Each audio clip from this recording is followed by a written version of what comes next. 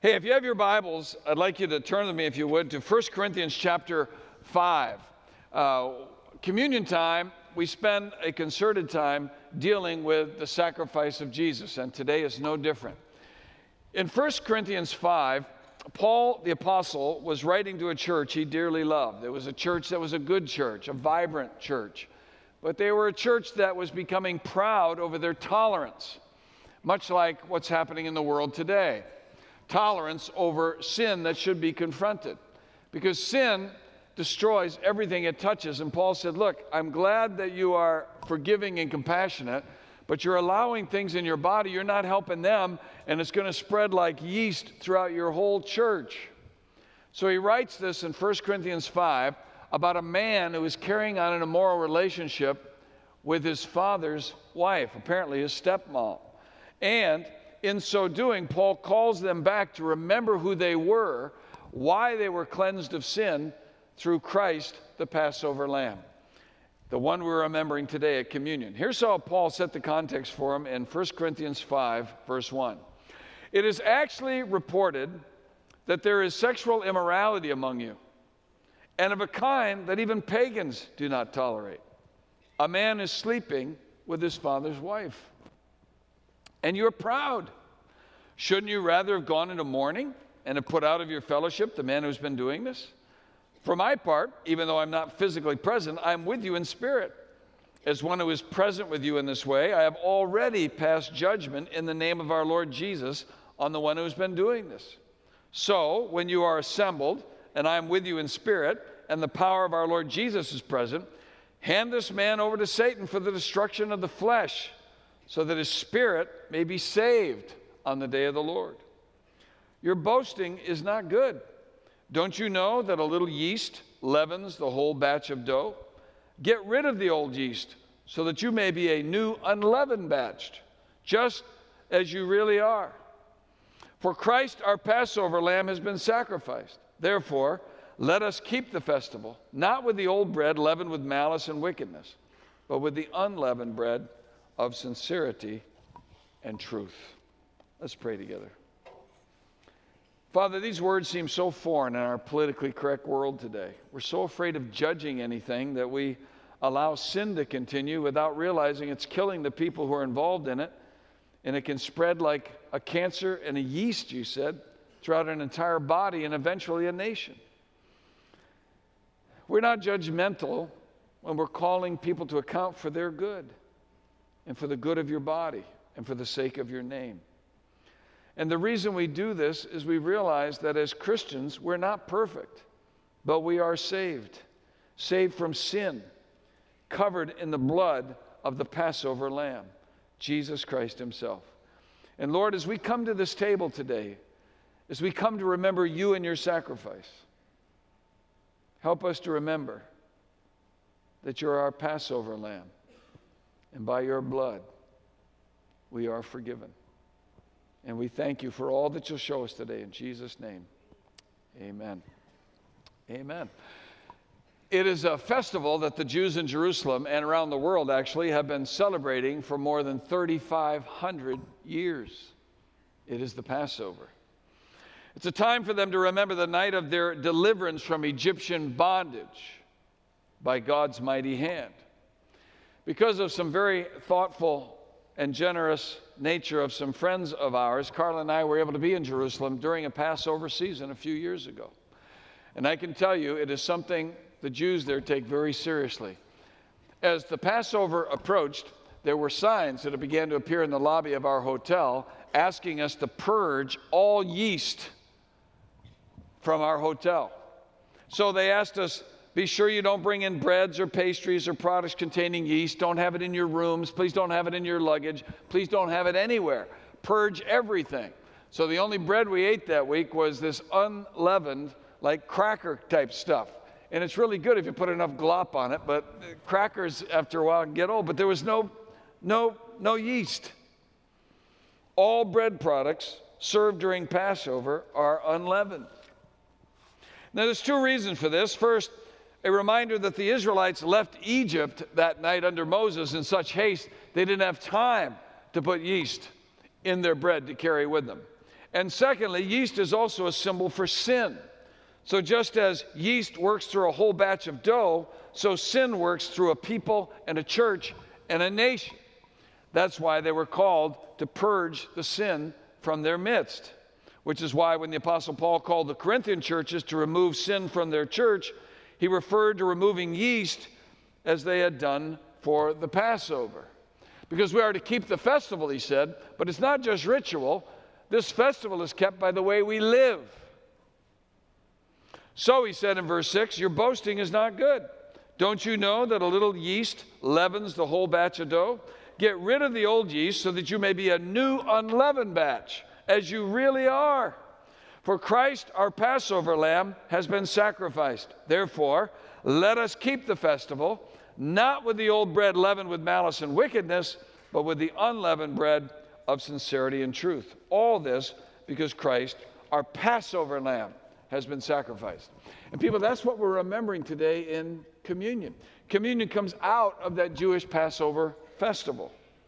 Communion, like the Passover, is a memorial meal. Jesus said, do this as often as you eat it in remembrance of me. Now, eating this meal will not forgive your sins. It won't earn you any grace or get you into heaven. But eating this does remind us of the sacrifice of the one who brings our forgiveness. It is a meal like the Passover that was to focus our attention on the need for a sacrifice, our need to be cleansed. And Jesus is that sacrifice. Jews can celebrate the Passover, but if they fail to recognize Christ as the Passover lamb, then their Passover continues to be just ritual. And Christians can observe communion. But if we don't recognize Christ as our Passover lamb in the communion, then our communion is just ritual.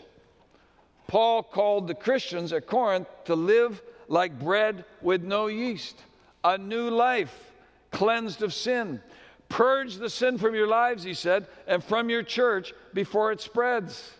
Verse 7, get rid of the old yeast so that you may be a new unleavened batch, as you really are. For Christ, our Passover lamb, has been sacrificed. Communion reminds us that Jesus is our Passover lamb. How is this so? By way of his sacrifice. Jesus, our Passover lamb, has been sacrificed.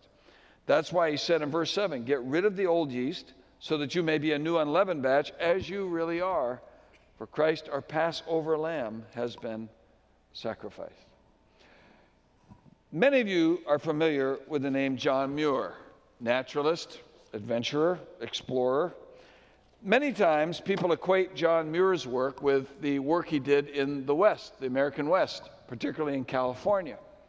But many aren't aware that he also spent concerted time exploring Alaska. In fact, in 1879, he wrote a book about his experiences there called Travels in Alaska. And it was in that book that he wrote about an encounter he had with two Indian tribes. One called the Thinklin Indians, also known as the Stickeen Indians, and the Sitka tribe. They had been warring for years. And yet when Muir encountered them, they told them a story about why they had responded to the gospel when missionaries came to share with them the good news of Jesus Christ. And when Muir wrote in his book, he put it like this: the Thlinket tribe, or the Stickeen Indian, gave a hearty welcome to Christian missionaries. In particular, they're quick to accept the doctrine of the atonement because they themselves practice it. Although many of the civilized whites there, it is a stumbling block and an offense. As an example of their own doctrine of atonement, they told Mr. Young and me, Muir's traveling companion, that 20 or 30 years ago, prior to Muir's coming and the missionaries arriving, they were in a fight with the Sitka tribe, great fighters, pretty evenly matched, and after fighting all summer in a desultory, squabbling way, fighting now undercover, now in the open, watching for every chance for a shot, none of the women dared to venture to the salmon streams or berry fields to procure their winter stock of food. At this crisis, one of the Stickeen chiefs came out of his blockhouse fort into an open space, midway between their fortified camps, and shouted that he wished to speak to the leader of the Sitkas. When the Sitka chief appeared, he said, "My people are hungry. They dare not go to the salmon streams or berry fields for winter supplies. And if this war goes on much longer, most of my people will die of hunger this winter. We've fought long enough. Let us make peace. You brave Sitka warriors go home, and we will go home, and we will all set out to dry salmon and berries before it's too late." The Sitka chief replied, "You may well say, 'Let's stop fighting,' when you have had the best of it. You have killed 10 more of my tribe than we have killed of yours. So give us 10 Stickeen men to balance our blood account. Then and not until then will we make peace and go home." "Very well," replied the Stickeen chief. "You know my rank. You know that I'm worth 10 common men and more. Take me and make peace." This noble offer was promptly accepted. The Stickeen chief stepped forward, and the Sitka tribe shot him down dead in front of both tribes. Peace was thus established, Muir wrote, and all made haste to their homes and ordinary work. That chief literally gave himself a sacrifice for his people. He died that they might live. Therefore, when missionaries preached the doctrine of atonement, explaining that when all mankind had gone astray, had broken God's laws and deserved to die, God's Son came forward and, like the Stickeen chief, offered himself as a sacrifice to heal the cause of God's wrath and set all the people, heal the curse of God's wrath and set all the people of the world free. When they heard that, the doctrine was readily accepted. "Yes, your words are good," they said. "The Son of God, the Chief of Chiefs, the Maker of the world, must be worth more than all mankind put together. Therefore, when his blood was shed, the salvation of the world was made sure." People, that's what Jesus has done for us. And that's the good news message that people all over the world are hearing and receiving when they understand their sin and what it does. The Apostle John once described it like this in 1 John 2, verse 1, "My dear children, I write this to you so that you will not sin. But if anybody does sin, we have an advocate with the Father, Jesus Christ, the righteous one. He is the atoning sacrifice for our sins, and not only for ours, but also for the sins of the whole world." 1 John 4, verse 9, "This is how God showed his love among us. He sent his one and only Son into the world that we might live through him. This is love, not that we loved God, but that he loved us and sent his Son as an atoning sacrifice for our sins." You see, John used that word a lot, atoning sacrifice. It's the word propitiation. It's a very important word. You see, what it means is God's wrath has to be poured out against sin, whether in my life or yours. There's no exception.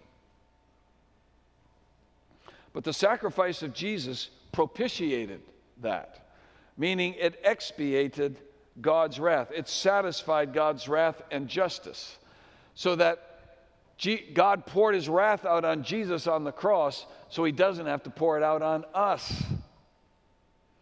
That's what happened between those two tribes. The wrath and anger that existed between those two sides was expiated or propitiated when the chief came forward and offered his life in their place to settle the blood account. Peace ensued. You and I have peace with God through our Lord Jesus Christ. That's the sacrifice we're remembering in communion.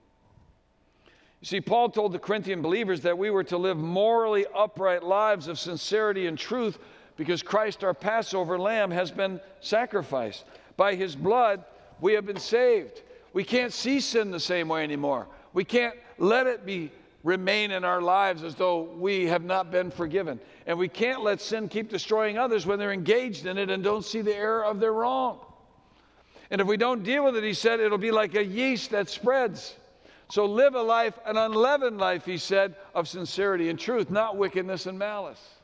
And he called them back to remember the Passover night. Now, many of these people in Corinth were not Jews, they were Gentiles. But just like so many of them, we who are Gentiles and Jewish Christians need to remember our heritage.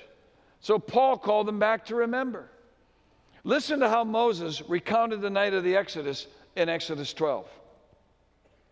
Verse 21. Moses summoned all the elders of Israel and said to them, "Go at once and select the animals for your families and slaughter the Passover lamb. Take a bunch of hyssop, a branch that was used like a paintbrush. Dip it into the blood in the basin and put some of the blood on the top and on both sides of the doorframe. None of you shall go out the door of your house until morning. When the Lord goes through the land to strike down the Egyptians, he will see the blood on the top and sides of the doorframe and will pass over that doorway. And he will not permit the destroyer to enter your houses and strike you down. Obey these instructions as a lasting ordinance for you and your descendants.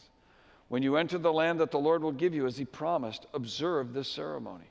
And when your children ask you, 'What does this ceremony mean to you?' then tell them, 'It is the Passover sacrifice to the Lord, who passed over the houses of the Israelites in Egypt and spared our homes when he struck down the Egyptians.'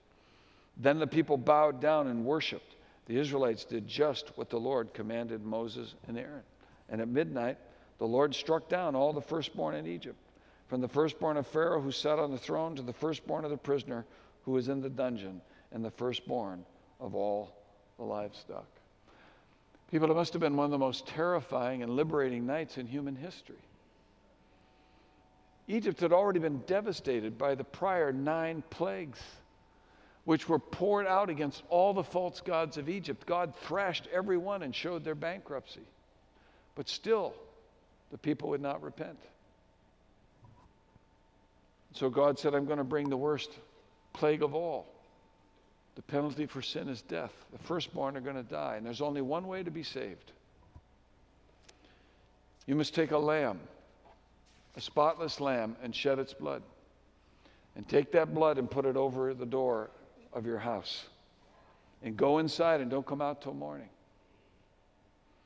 And if you have the faith to believe me and obey God, and take that blood of the Passover and put it over your door, then when the destroyer comes through, I will see the blood, and by faith you who are under the blood will have death pass you over." That's exactly what happened that night. Exodus 12, verse 29. At midnight, the Lord struck down all the firstborn in Egypt, from the firstborn of Pharaoh who sat on the throne to the firstborn of the prisoner who was in the dungeon, and the firstborn of all the livestock as well. Pharaoh and all his officials and all the Egyptians got up during the night, and there was loud wailing in Egypt, for there was not a house without someone dead.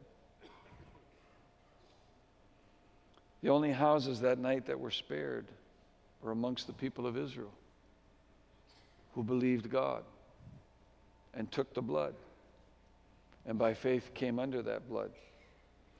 Hebrew and Egyptian alike, slave and free, male and female, young and old. The Bible tells us there were many Egyptians who believed as well after what they had seen. And they came to the homes of the Hebrews and they entered in, and death passed them over as well. Because all who come under the blood will be saved. It is the Passover. Just shy of 3 weeks from now, on April 22nd this year, Jews all over the world will be gathering at twilight, at sundown, to celebrate the Passover again. Our Easter schedule is determined on a totally different schedule than the Passover. Passover is always the 14th of Nisan in the Jewish calendar, the 14th day of the first month of their new year. At sundown, the lambs were to be slaughtered. But it's a needless sacrifice anymore, because all of those Passovers pointed to the need for an ultimate sacrifice. Jesus Christ has been sacrificed as our Passover lamb. The question is, have we by faith come under his blood because we believe God? Or are we still outside, slaves to our trespasses and sins? Remember, it was during the Passover that Jesus instituted the communion memorial, reminding all who have believed that those who are under his blood, death has passed them over. You remember Luke 22, verse 7? Then came the day of unleavened bread on which the Passover lamb had to be sacrificed. Verse 14, when the hour came, Jesus and his apostles reclined at the table. And he said to them, I have eagerly desired to eat this Passover with you before I suffer. For I tell you, I will not eat it again until it finds fulfillment in the kingdom of God. After taking the cup, he gave thanks and said, take this and divide it among you. For I tell you, I will not drink again of the fruit of the vine until the kingdom of God comes. And he took bread, gave thanks, and broke it, and gave it to them, saying, this is my body given for you. Do this in remembrance of me. In the same way, after the supper, he took the cup, saying, this cup is the new covenant in my blood, which is poured out for you. You see, that night was to be the last Passover ever observed. Now it would move to its fulfillment. The next day, Jesus was to die on a cross, pouring out his blood and offering his body for the sins of the world. So that now we would gather at a table like this one, and we would remember our Passover sacrifice. And in that remembrance, it would change the way we would live. That we would not live like the old yeast, the unleavened batch, but we would live as the new bread, indwelt by Christ and filled with him who had no sin.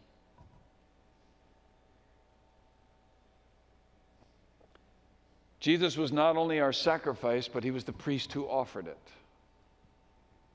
The sacrifice is complete. There's no need anymore for any more sacrifice. That's what the writer of Hebrews 9 and verse 26 meant when he wrote, otherwise, Christ would have had to suffer many times since the creation of the world. But he has appeared once for all at the culmination of the ages to do away with sin by the sacrifice of himself. Just as people are destined to die once, and after that to face judgment, so Christ was sacrificed once to take away the sins of many. And he will appear a second time, not to bear sin, but to bring salvation to those who are waiting for him. You see, that's why in communion we eat this bread and drink this cup until the Lord comes. Why do we need a sacrifice for death to pass us over? Paul told the Romans in Romans 3, verse 23, all of us have sinned and fall short of the glory of God. All of us. We're all guilty. Romans 6:23, for the wages of sin is death, separation from God. But the gift of God is eternal life in Christ Jesus our Lord. That's why John wrote in John 3, verse 16, for God so loved the world that he gave his one and only Son, that whoever believes in him shall not perish, but have eternal life. Christ, our Passover lamb, has been sacrificed. And in communion, like Passover, we are reminded that we are saved by faith under the blood of another. Many of you may have read things by Rabbi Zacharias, heard him on the radio, read some of his books, seen him on television. 2010, he wrote a book called Has Christianity Failed You? And in that book, he recounted the time on November 26, 2008, when a gang of terrorists storms the Taj Mahal Palace Hotel in Mumbai, India. You may remember the carnage left by those terrorists. 200 people dead, many, many people injured.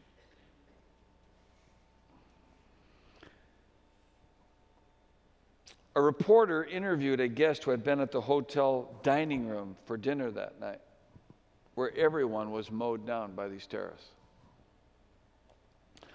The guest described how he and his friends were eating dinner when they heard gunshots. Someone grabbed him and pulled him under the table.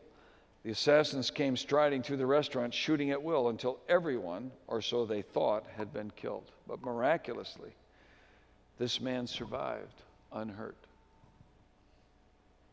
When the interviewer asked the guest how he had lived when everyone else at his table had been killed, he said, I suppose it's because I was covered in the blood of another.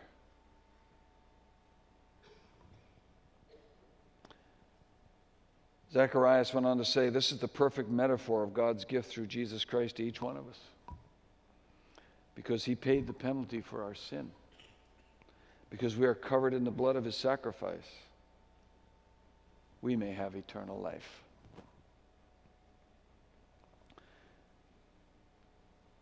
People, are you covered by the blood of Jesus?